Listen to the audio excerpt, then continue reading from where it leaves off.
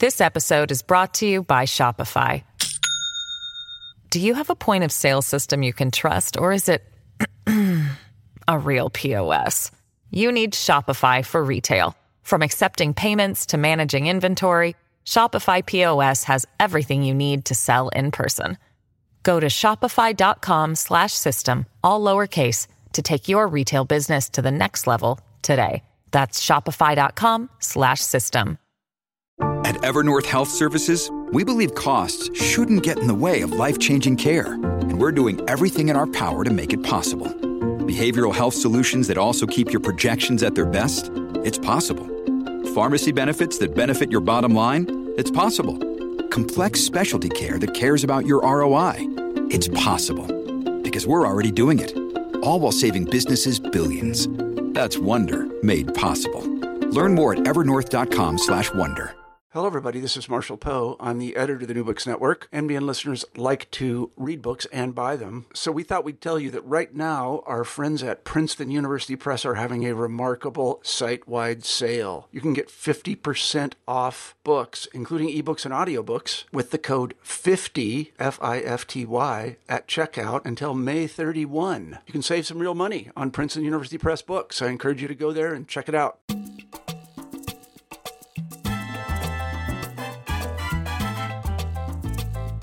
Hola, and welcome to New Books in Latino Studies, a channel within the New Books Network.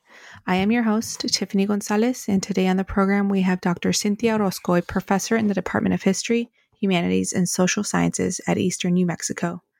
She is the author of No Mexicans, Women, or Dogs Allowed, The Rise of Mexican-American Civil Rights Movement, published with UT Press, and she is here to discuss her new book, Agent of Change, Adela Slas-Vento, Mexican-American Civil Rights Activist and Feminist in Texas, published with UT Press in 2020. Hello, Cynthia, and welcome to the New Books in Latino Studies. I'm so happy to hear from you, and it's an honor to have you on today's episode for the New Books Network. Well, thank you for having me. It's nice to be here on a sunny Monday day. Absolutely. So before we dive into discussing your new work, can you tell us a little bit about yourself, your personal and professional background? Yes, I was born in Cuero, Texas, which is about 70 miles from San Antonio. Both of my parents were from Mexico. My parents both immigrated to South Texas, my mother in the 1920s as a dreamer, and my father in the 1950s. And then they moved to Cuero and raised 6 children. And we were fortunate to grow up in the time of the Chicano movement, and therefore there were a lot of college opportunities. And I attended college at Southwest Texas State University my first year. And then I went on to the University of Texas at Austin for 3 years and graduated with special honors in history. I actually wrote a senior honors thesis in which I used the papers of the woman who I have now finished this biography of, Adela Slas-Vento. And from there, in 1980, I went on to UCLA and obtained both my master's and my doctorate at UCLA. And actually, while I was a graduate student, I also had moved back to Texas to conduct dissertation research and ended up working as a research associate for the Handbook of Texas. And I wrote 80 articles on Tejano and Tejana history for that encyclopedia. And I conducted all of my dissertation research in Texas. And after I finished the dissertation, I worked for a year at the Institute of Texan Cultures in San Antonio, which is a museum and educational center. And then I went on to teach at the University of Texas in San Antonio. Then I had a postdoc at UT Austin, where I conducted more research for the No Mexicans book. And then I got another postdoc and went to the University of New Mexico, where I conducted research on LULAC in New Mexico. LULAC means the League of United Latin American Citizens, which is the oldest Hispanic or Latino civil rights organization in the nation, and which Adela Slas Vento, again, the topic of my book, which she was familiar with. And anyway, so shortly after that, I taught at the University of University of New Mexico in Albuquerque. And then I came to Ruidoso, Eastern New Mexico University, and I've been here now for about 20 years. Thanks for that. And it seems from your life trajectory and your professional trajectory, that has really shaped your research agenda. And I'm, of course, I've known you for over the years. You've spoken about your research and your upbringing where you are right now. But reading this new work, I got a little bit more insight in how this new work is, you're personally connected to it through her family, through Adela's family. Can you tell us a little bit more about this and how you ended up meeting her? Yes. This is probably one of the unique aspects of this particular book, is that way back in 1978, I took my first Chicano history class at the University of Texas at Austin.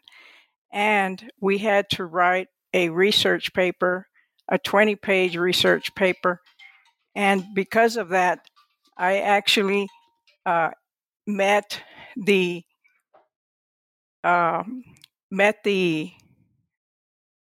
son of Adela Slas Vento, who was Dr. Arnoldo Vento.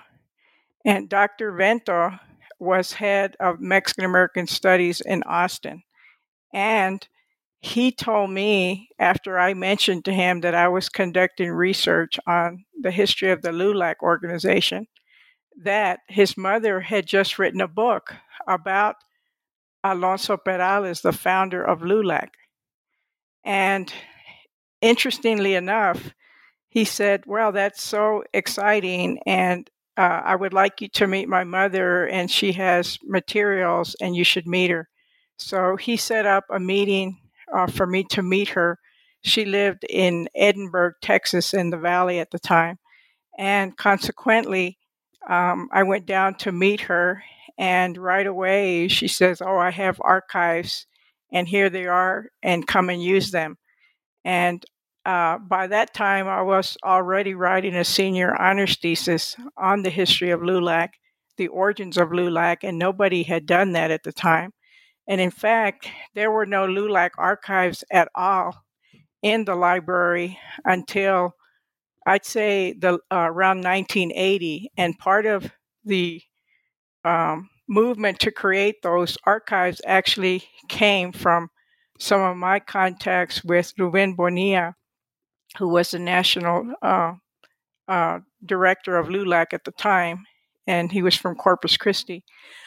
Anyway, so what happened essentially was that I met Adela Slas Vento, and while she shared some of her archives with me, she really did not talk to me about her own activism. And she basically told me, oh, I knew Alonso Perales. Oh, I also knew J.T. Canales, who was another founder of LULAC. And I also knew personally J. Lou Saenz, another major founder of LULAC. But she never told me I was an activist, I was a writer. Look at me, look at what I have done, look what I did, and why don't you write about me? And so she basically deflected attention from herself. And so I really did not realize how important she was until decades later. And it's quite ironic. And so essentially what happened is, of course, I went on to finish the senior honors thesis, which was on the Harlingen Convention, the 1927 event in which Mexican American civil rights activists gathered together, Mexican and Mexican Americans gathered together, all men, to discuss which civil rights organization they should use at the statewide level and expand, and whether or not Mexican immigrants should be permitted at all. Now, that convention she was aware of, and she actually had materials about it. And so her archives are actually the best collection on the Harlingen Convention. And her archives are even better than any of the people, all men, who attended that event, because she kept newspaper clippings. Now, the other important thing about Adela Slas-Vento is that she was by that time, I'm also going to call her a Chicana feminist, meaning by the 70s, because she was born in 1901 and died in 1998. But by the 1970s, she was still continuing her activism, and her assistance to me was actually part of her recognition of Chicana feminism, meaning that she recognized that women were able and capable, intelligent, and that they could be important aspects or assets rather to a movement. So she helped me in an effort to advance Chicano and Chicana historians, and she connected me with Alonso Perales' wife, Marta Perales, who was still alive and living in San Antonio. Now, Perales actually had died in 1960. And what happened is that Adela Slas-Vento, by 1977, realized that nobody had written a book about Perales, although he was the major founder of LULAC, although he had been probably the third Tejano attorney in the state, although he had been a U.S. diplomat. And she recognized that no historian had done so, no of the LULAC activists had done so. So she decided to write that book about Alonso Perales, the first major biography of Perales in 1977. So she was well aware of his archive. She had her own archive, and then he had his. And she knew that his archive was boxes and boxes of materials. And so she sent me to San Antonio. She wrote a letter to Mrs. Perales introducing her to me. And then Mrs. Perales invited me to her home. And so in the late 70s, I was the first person to use the Perales archive. And actually, the Perales archive did not end up in a major university archive in professional care until about 2007 or so.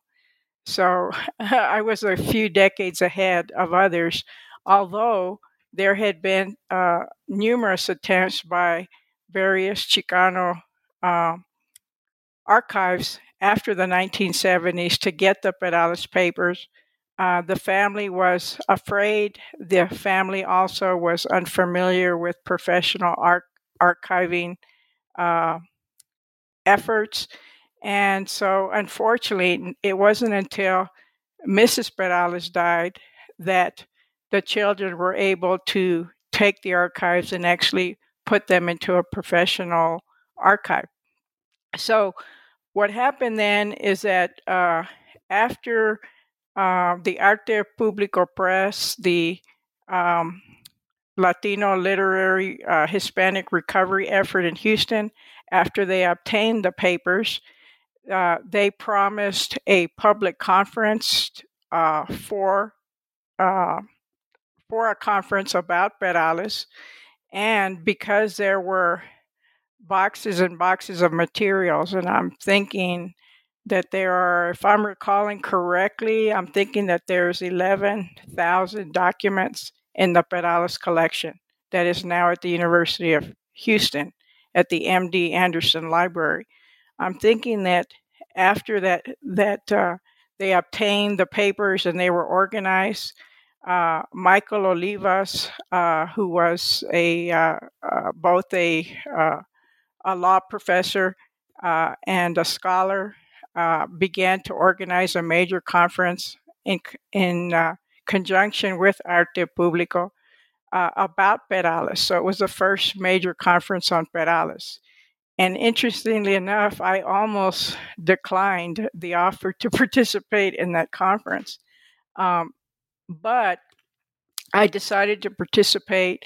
And so for the very first time, all of the Perales papers were finally available to all scholars. Anybody now has public access to them. A few are digitized, most are still hard copy in the library. But for the very first time, I was able to see the Perales papers. Again, I had used them way back in 1978. I probably saw the equivalent of maybe a box at the most. And those materials were mostly from the 20s. So I really had not seen anything else. So I ended up writing a paper for the conference about Perales in the 1930s. And actually, Perales, ironically, quit LULAC in the late 30s due to internal conflicts and differences. But nonetheless, the conference happened. I wrote the paper. And while I was working in the archives, I started to see that there was indeed significant correspondence between Perales and Slasvento. I also saw that there were some manuscripts there, short manuscripts that she had written that I had not seen before. And so I started to see that, in fact, she was much more important than she had let on. And I could not have known that way back in the late 70s. It was not possible since she did not tell me more about herself, and also because I did not see much of her writings. So ironically, it took the Perales archives and the Perales conference in order for me to see the significance of Adela Slasvento. Wow. I mean, that's a long trajectory of being able to access her archive, and it seems like serendipitously you were acquainted to her son while at UT, and he opened up that path. But I mean, different experiences. And you also mentioned, or maybe from reading, you ended up going to UCLA for graduate school, and then coming back to Texas to know more about what was going on with LULAC. But reading your new work, I mean, and I say this with all due respect, she was a chingona herself, like everything she did, right? Yes. And so I have a question. Obviously, I know the answer, but why did you decide to write a biography on her? And I know you've written on Alice Montemayor. I read that article, or actually a chapter in the volume. So what made you really want to, what was it about Adela that you're like, I need to do this? Well, after the conference, what I did is I contacted Dr. Vento, who by that time was retired. He had been a professor of Spanish and also director of Mexican American Studies at UT Austin. And there I had been working as a work study, so I knew him from those days. And I contacted him and I said, we really should put together a small pamphlet of her works. And I was thinking, well, this is going to be like a 6-month project at the most. I didn't have plans for anything more extensive. And he was very excited. He said, I've been wanting to put her stuff out there for so many years. This is perfect.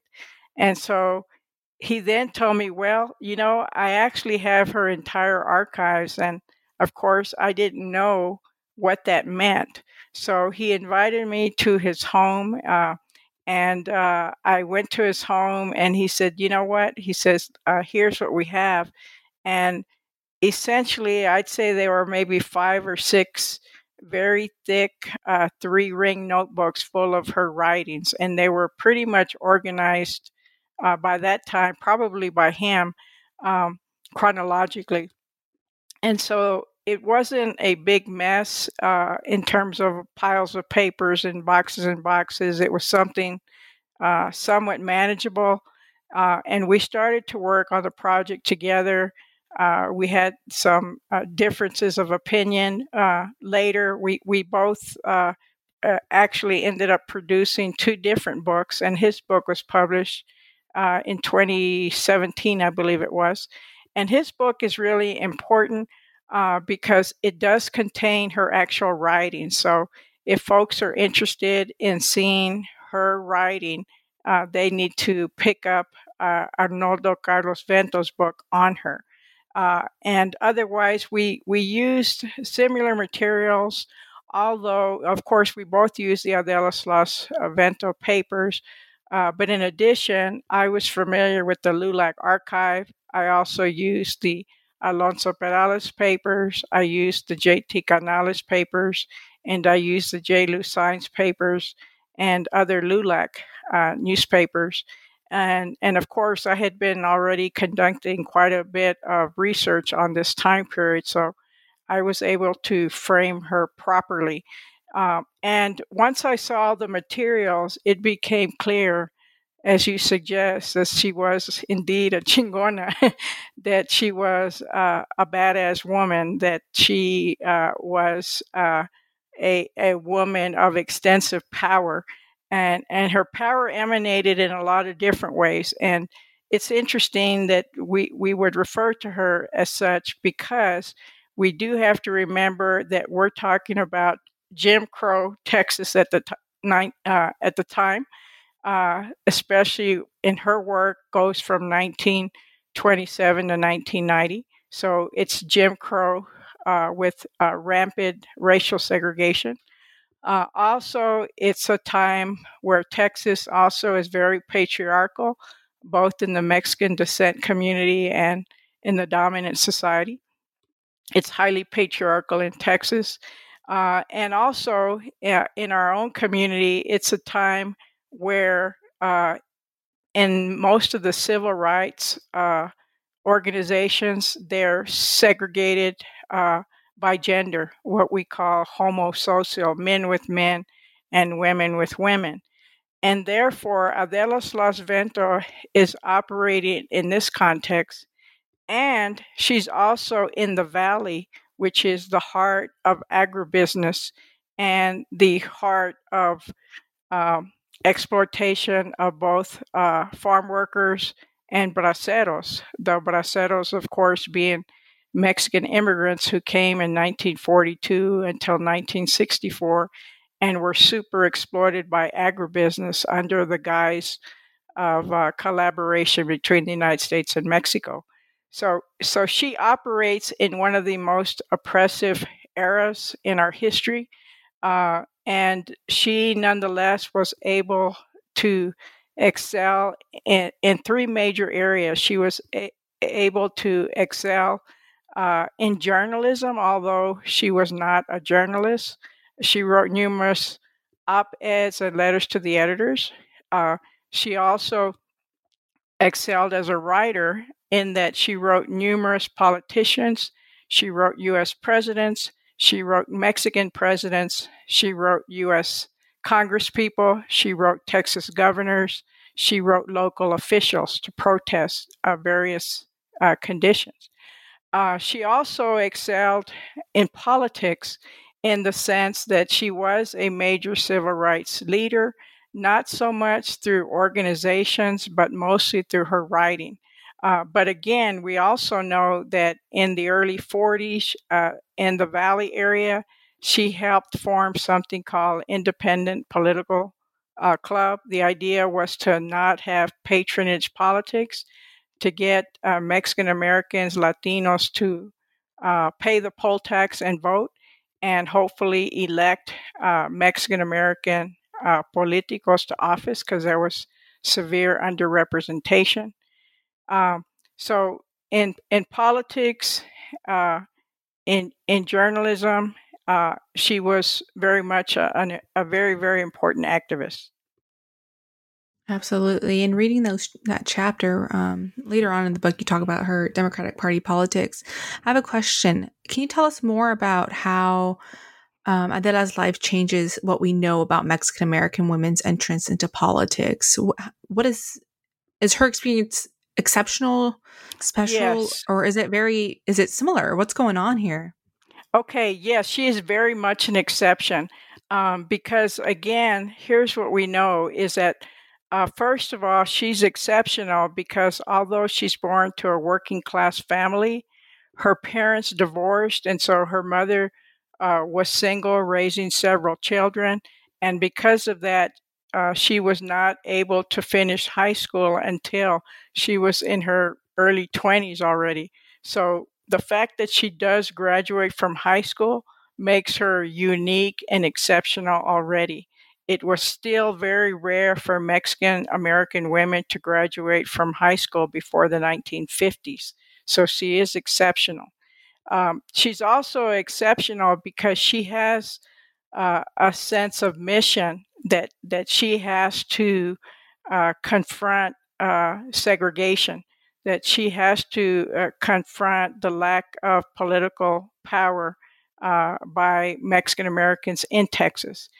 Again, if we think about the time when she started around 1927 or so, there's not a single Latino in the state legislature in Texas in 1927. Most of the mayors, even in the valley at this time, are not Hispanic. So there is not decent political representation. In terms of the economic situation, there's barely an emerging middle class in the 1920s. Most people are working class, and those people, especially who are farm workers, are severely exploited.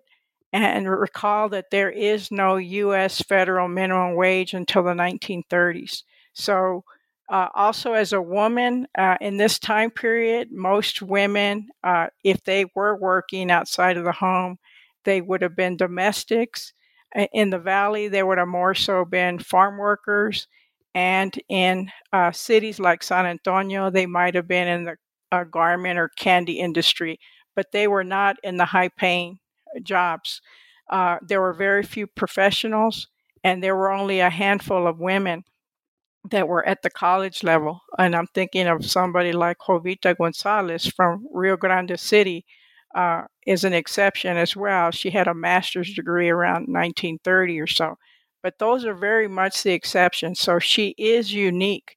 Now, another thing that's quite unique about her is that once she belongs really to two different social movements. She belongs to what I call the Mexican American Civil Rights Movement, which begins around 1920 and ends in the early 1960s. And she also is a participant of the Chicano movement, which is also from the early 60s up until about 1978. And typically, we understand people to be part of one or the other. We don't have that many crossover, cross generational activists. And most of her activism during the Chicano movement is again through her writing, but nonetheless, she expresses the same kinds of tenets of the Chicano movement, ethnic pride, also pro-Spanish, pro-student activism, pro-farm worker rights, pro-Chicana feminism. So she is part of that effort as well. And that's another thing that's quite unique about her. One other thing I might add is that she does marry in the mid 30s or so.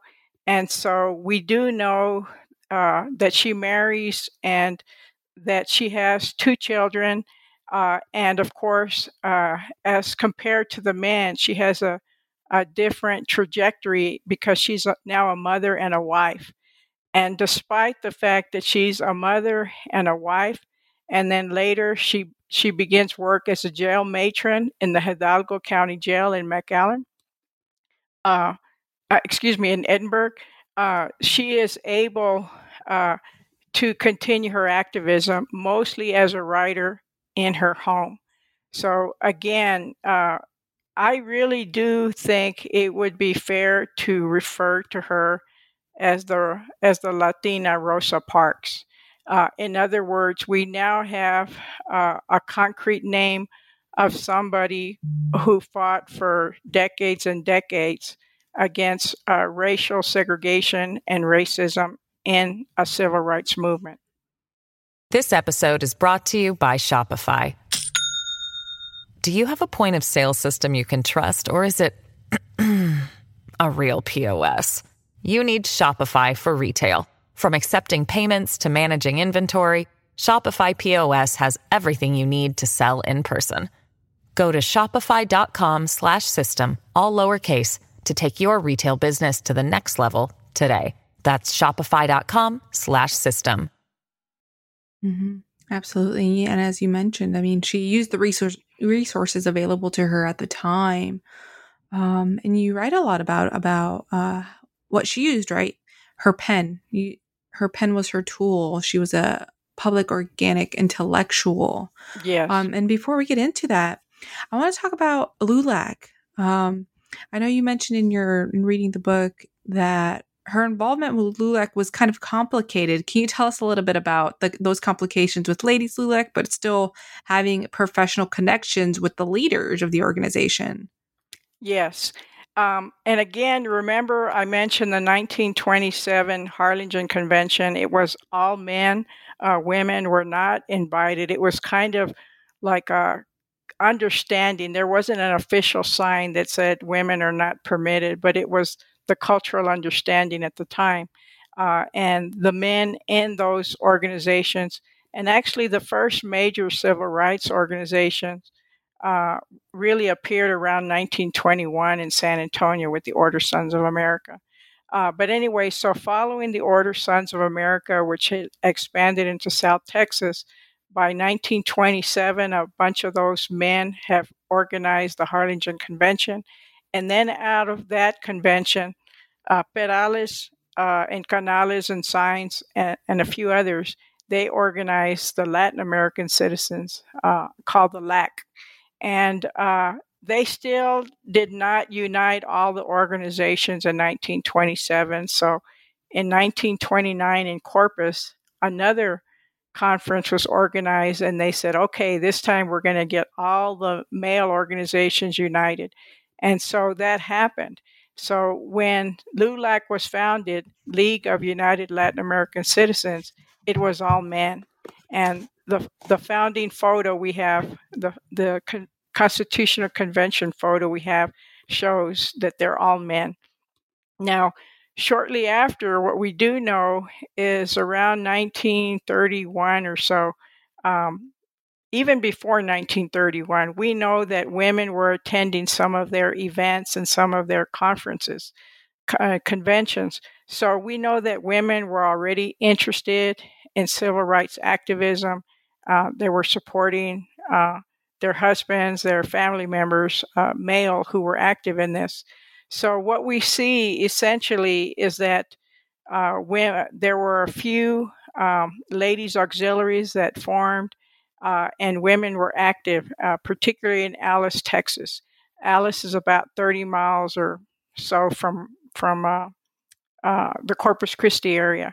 So essentially what happened, at some point there were two men in Edinburgh who I think took note of Adela Slas-Vento, or who took note of women already doing activist work, and they submitted a resolution to allow women to participate and be official members of LULAC. So then the Supreme Council addressed the issue, and the Supreme Council agreed. Unfortunately, we don't have any documentation of what happened at that meeting, but the Supreme Council, which was like a board of trustees, basically agreed that something called Ladies LULAC should exist. In other words, separate, segregated councils, homosocial, meaning men with men and women with women, would be formed. And so the Ladies LULAC took off. But interestingly enough, to our knowledge, Adela Slas-Vento did not join LULAC, did not join Ladies LULAC. However, we do know she had intimate knowledge of what they were doing And she even writes an article about women on the boat or the ship that is moving LULAC forward. And she talks about activist women, not specific individuals, but the activist women who are fighting segregation at the time. So ironically, then, she could have had a major statewide and then national leadership post within LULAC, but she did not choose that route. And I think perhaps that she herself recognized that her forte was as a writer and that she was a thinker, and that most of her contributions should probably be as a writer instead of attending meetings and trying to forge her activism that way. So therefore, we also know that she is a major advocate for LULAC. She pens an early organization on the significance of the LULAC and how it's an empowering agent. But nonetheless, she is silent about LULAC segregation of women, but still advocates both for LULAC as well as the so-called lady or women activists as well. So that is kind of one of the ironies that the book explores, why she did not join LULAC or Ladies LULAC is a central question of the book. Absolutely. And that's what struck me. It seemed like although she wasn't working within the organization or through the gender segregated auxiliary role, it seems like she held some more power. I mean, she was able to somehow shape and be in conversation with the leaders of the organization, but also create local influence or perhaps even national influence by using journalism, by using her writing, by using her pen to talk about national discussions. I know reading, you write about how she was active in writing about presidential campaigns, writing out against racial discrimination. And something that also struck me in reading your book and the title as well is that you title her as a feminist. Yes. And in your book, you talk about how although women of Mexican descent in the early 20th century might have not had a feminist consciousness, but they were conducting feminist acts. Yes. Can you discuss a little bit about her feminist acts and why you have argued she is a feminist, that we need to acknowledge her as one? Yes. First of all, I would say that she was conscious of men's privilege. We know perhaps the first and most important public act that she writes about in terms of men and women is that she writes an article that says something to the effect why there is no happiness in Latino homes. And she says very overtly, men have all the privileges and rights, and it's expected that women are pretty much just supposed to be in the home. And so she is a feminist in the fact that she does not confine herself simply to the home, although, as I mentioned, she does become a wife and a mother and does, looks like willingly partakes in that type of wifedom and domestic life and motherhood. And nonetheless, she is active in the so-called public realm, meaning that her activity is way beyond just being a wife and mother, and she inserts herself in local issues, whether it's in San Juan, Texas, whether it's in Donna, Texas, whether it's in McAllen or Edinburgh, and she addresses local, state, national, and even international issues through her writing. So not only is she writing about a restaurant, for example, that does not permit so-called Mexicans to enter its doors, she's also writing about fascism when World War II starts. Likewise, she's also writing about Pan-Americanism and the need to support Latin America. And she also writes specifically about Mexico and Mexico's interests. So she is not just talking about clothes. She's not talking about fashion, family, or furnishings, which is what most women would have been relegated to think and write about in terms of their interest in the newspaper. And so she's a feminist in the fact that she's a worldly thinker, she's a writer, and she does not confine herself to the home. Again, in the area of politics, that was still pretty much a male domain. While women did get the right to vote for the most part in 1920 due to U.S. women's suffrage, it is still men that are the people who are supposed to be active in the civic organizations, who are supposed to run for office, who are supposed to write the political articles for the newspapers, who are supposed to hold political positions. While she does not run for office, she still is active in numerous campaigns. I think one of the campaigns I highlight her participation is a 1948 U.S. congressional election in which Lloyd Bentsen is running for. And she argues that he is favoring the interests of agribusiness. We know she's a lobbyist. We know that Bentsen tried to, he contacted her because she is known at that time in the Valley for her political work. So she's active in politics. And again, the politics in Texas does not do a good job of including women at this time at all.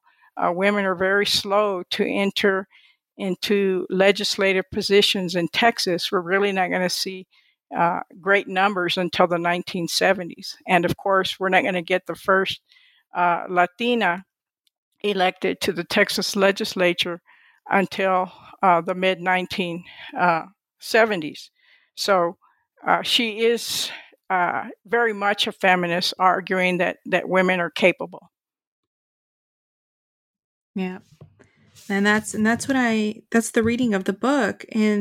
But there's also, it seems there's also other complications. And this is when you start talking about her identity as a public intellectual, an organic intellectual, that she faces a lot of constraints. And one of the ironies is that most of her counterparts have received honorary titles for their work and intelligence, but not her. And her title is attached to her spouse, right? Mrs. Slasvento. And so can you talk a little bit about how you're retaking that power and giving it to her in this chapter, and how you define her, and how you're actually giving her that title of a public intellectual that has shaped Latino history? Yes, I have an entire chapter on her as a public intellectual. And there I tried to address the various constraints that are on her in terms of race, class, and gender. So some of those we're more familiar with. But one of the things that you do see in her work is what I call gendered ambivalence. And what that means is that essentially it is very rare for her to say, I am a writer, I am a thinker. And even in her book, she excuses herself, like, please consider that I am your humble writer, or humble. I am not a writer. So she continues to do that, and she uses, as you suggest, multiple. She signs her name, I think, in about 10 different ways. But you're correct; she does not have the title of doctor. Such as Dr. Carlos Castañeda, who would have been a writer, or Dr. George Sanchez. She does not have the title of licenciado, which was the title you would use before an attorney's name, somebody like Licenciado Perales. J. Lou Saenz, who also is her co-activist, was called profesor. So they all have titles, and she does not. Because she is a woman and has been impacted in so many ways because of that. So she does elude notice as an intellectual for the most part. And part of that is that she wrote between 1927 and 1990, but she wrote mostly in the Valley, which tends to get less academic attention. She also wrote in both Spanish and English newspapers, Spanish more so before the 1940s. She wrote intermittently.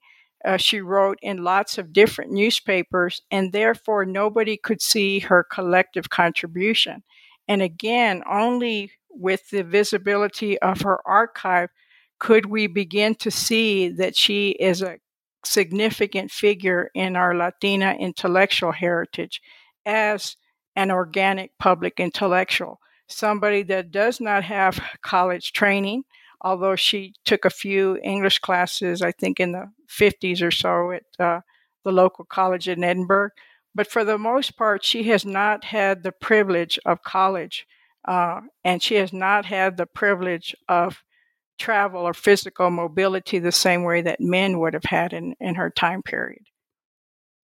Absolutely. And your writings really illustrate that. And I feel like it's also a call to how important it is to preserve the works, any kind of work that leaves traces about Latinas in the current history that we're writing every day.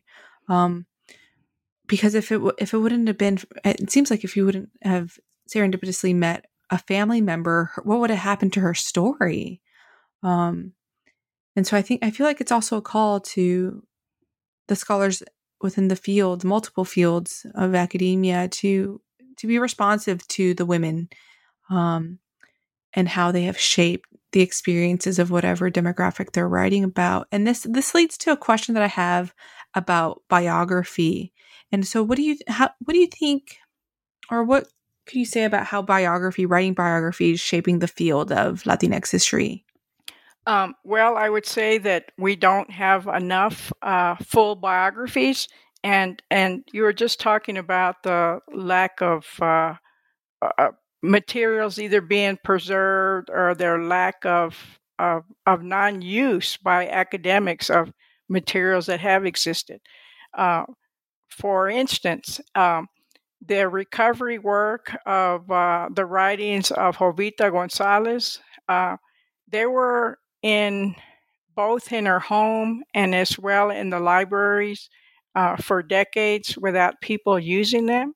Uh, so really it has to do not just with there not being materials, but there has to be people that are interested in us.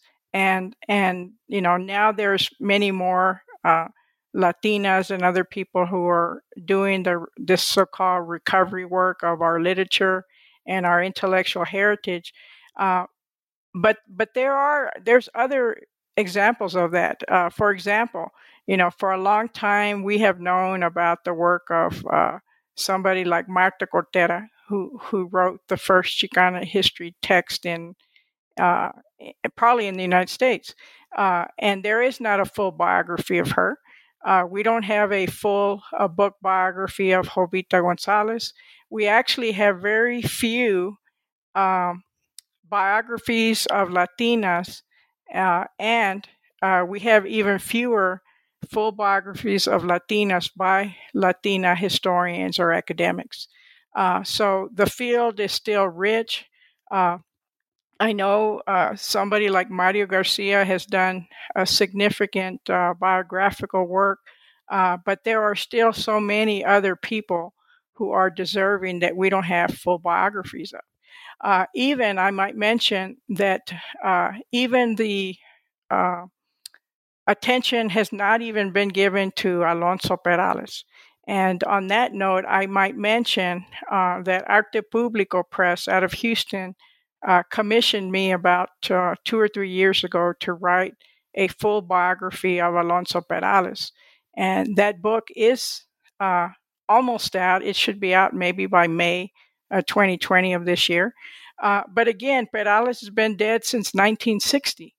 And for decades, I think the Chicano movement really did not give due attention to some of those early Mexican American activists, and we simply ignored them, or the literature used to suggest they were vendidos and didn't accomplish much. So even people who are elites, such as Perales, J.T. Canales, also, we don't have a full biography of him. We also don't have, well, we have one book. I should take that back. We have one book that's been produced on J.T. Canales, but there's still much more materials out there that were not utilized. We don't have a full biography of J. Lou Saenz. We don't have a full biography of Gus Garcia. And those are just the men that I'm mentioning there. So we have so much biographical work to do yet. Absolutely. And you're one of the historians that are opening up this field of political biographies. So we're coming towards the end of the interview, and I think you already answered this question, but if you have any other projects that you're working on, please feel to talk to us about it. Well, I guess the most important project at this point, I have tons of projects, but again, the Perales biography is almost out. We're in the very last stages of getting that out.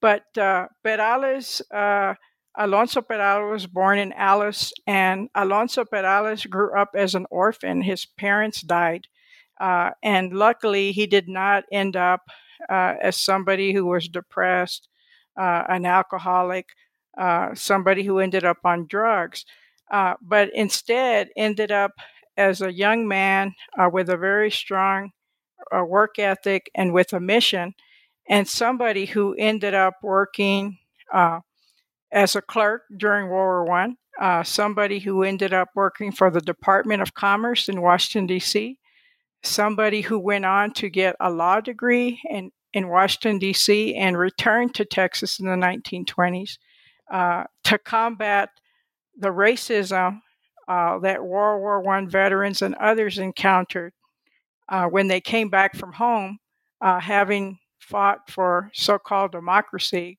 coming back to Texas and not being permitted in restaurants, children still being segregated in schools, not a lot of working opportunities for people of Mexican descent. So the biography basically provides a full history of Perales and his upbringing. He marries a middle-class woman from Rio Grande City who was from a Spanish land grant background. And he comes back to South Texas, and then he moves to San Antonio in the 1930s. And he really does have a vision for a national organization, and that national organization is the LULAC organization that he is the key founder of in 1929. And he works with the organization extensively throughout the 1930s. He plays a very major role in the organization. And LULAC, even without Perales, after he retires from it, officially he retired, but he never really stopped all the time that he was an activist all the way up to 1960. And he is a very, very important figure. And I would basically argue that definitely before the Chicano movement and before somebody like Cesar Chavez, he's probably the most important Latino on the civil rights stage. We do have some work on Dr. George Sanchez. Sanchez, of course, was from New Mexico and also became a president of LULAC. But most of those efforts that Sanchez was engaged in were the same issues that Perales had been dealing with, and Perales had helped to establish that LULAC national structure that basically allowed somebody like Dr. Sanchez to do his work in school desegregation. But anyway, so I examined Perales as a Pan-Americanist. Also, what many people don't realize is that when he was in his 20s, in the decade of the 1920s, he served on 13 diplomatic missions for the United States government as an interpreter and a lawyer. Imagine somebody in their 20s doing this kind of international work. And he went on to become a consulate for Nicaragua while he was in San Antonio working as an attorney. An interesting thing is that he did work under the dictatorships that existed in Nicaragua. So he was not a critic of dictatorship in Nicaragua while still arguing for ethnic democracy inside of the United States. So that's one of the contradictions that I explore with Perales. And I also examine his relationship with Adela Slas-Vento. And let me get back a little bit to the Adela Slas-Vento book and Perales. The two really are intertwined in so many ways. And one of the things that I show in the Adela Slas-Vento book is that while there was this homosociality, this dominant homosociality within LULAC, nonetheless, she maintained major relationships with three of the major civil rights leaders and activists of the day. Again, that being Perales, Canales, and J. Lou Saenz. And so she was always treated differently than most of the other Mexican-American women in LULAC. She was treated fairly well by those three men in particular. Again, she wasn't inside the LULAC organization. Somebody like, as you mentioned, Alice Dickerson Montemayor was inside of the organization, and she was the one who was arguing for non-sexism within LULAC and more attention to Ladies LULAC, more support for Ladies LULAC's activities.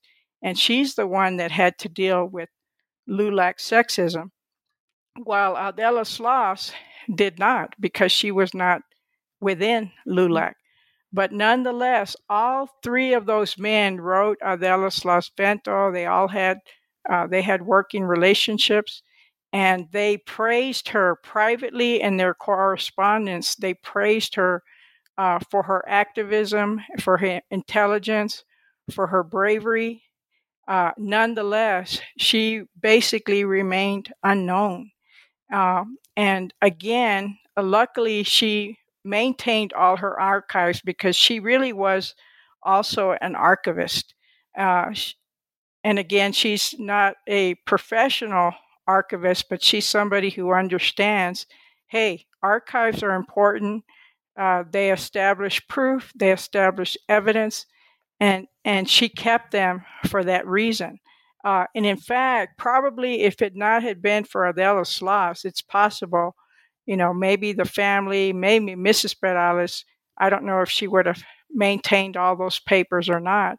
But as soon as Perales died, Adela Slas-Vento wrote Mrs. Perales and said, do not throw anything away. Make sure everything is preserved. And I could imagine on her dying day that when she died, the archives, her archives for sure, and those of Perales were still not in any major library. And I can imagine those last moments of thinking, both by Perales and Adela Slas-Vento, thinking about what was going to happen to my archives, because they knew that therein, in those archives, are major documentation of the struggles of the Mexican and Mexican-American people, especially in Texas against racism. And Adela Slas-Vento, again, has largely been unknown. And one of the reasons that the book is titled Agent of Change is because I do argue that she was a formidable agent. And I also tried to show that she subverted U.S. women's domesticity so that she could perform her political act. And for the most part, she has been unknown and has eluded our notice. But ironically, she was a major public intellectual, yet has remained invisible up until now. Your book, until this publication of the book. And it speaks to why biographies are important, especially for women, for Latinas, because in a lot of civil rights movement literature, you see that a lot of Latinas are just given a cursory analysis. And it's not until we actually know their whole life cycle that we get to know more of what they actually have done to shape activism for racial and gender justice, and to shape conversations that are not just local, but also state and national, and sometimes even global. So I really appreciate the richness of your work and explaining who Adela Salas-Bento really is. And quite frankly, Dr. Orozco, you never stop amazing us with your writing. And so for historians writing about Texas Latina civil rights and activism, and of course, Mexican-American civil rights organization, your work is foundational and is a must to be cited for anybody that's writing about civil rights activism within Mexican-Americans. And I want to thank you for doing the work to make sure that Latina and Latino activists are remembered. Well, thank you so much for having me. And anyone that's looking for more information, feel free to visit my website at cynthiaorozco.com and feel free to contact me.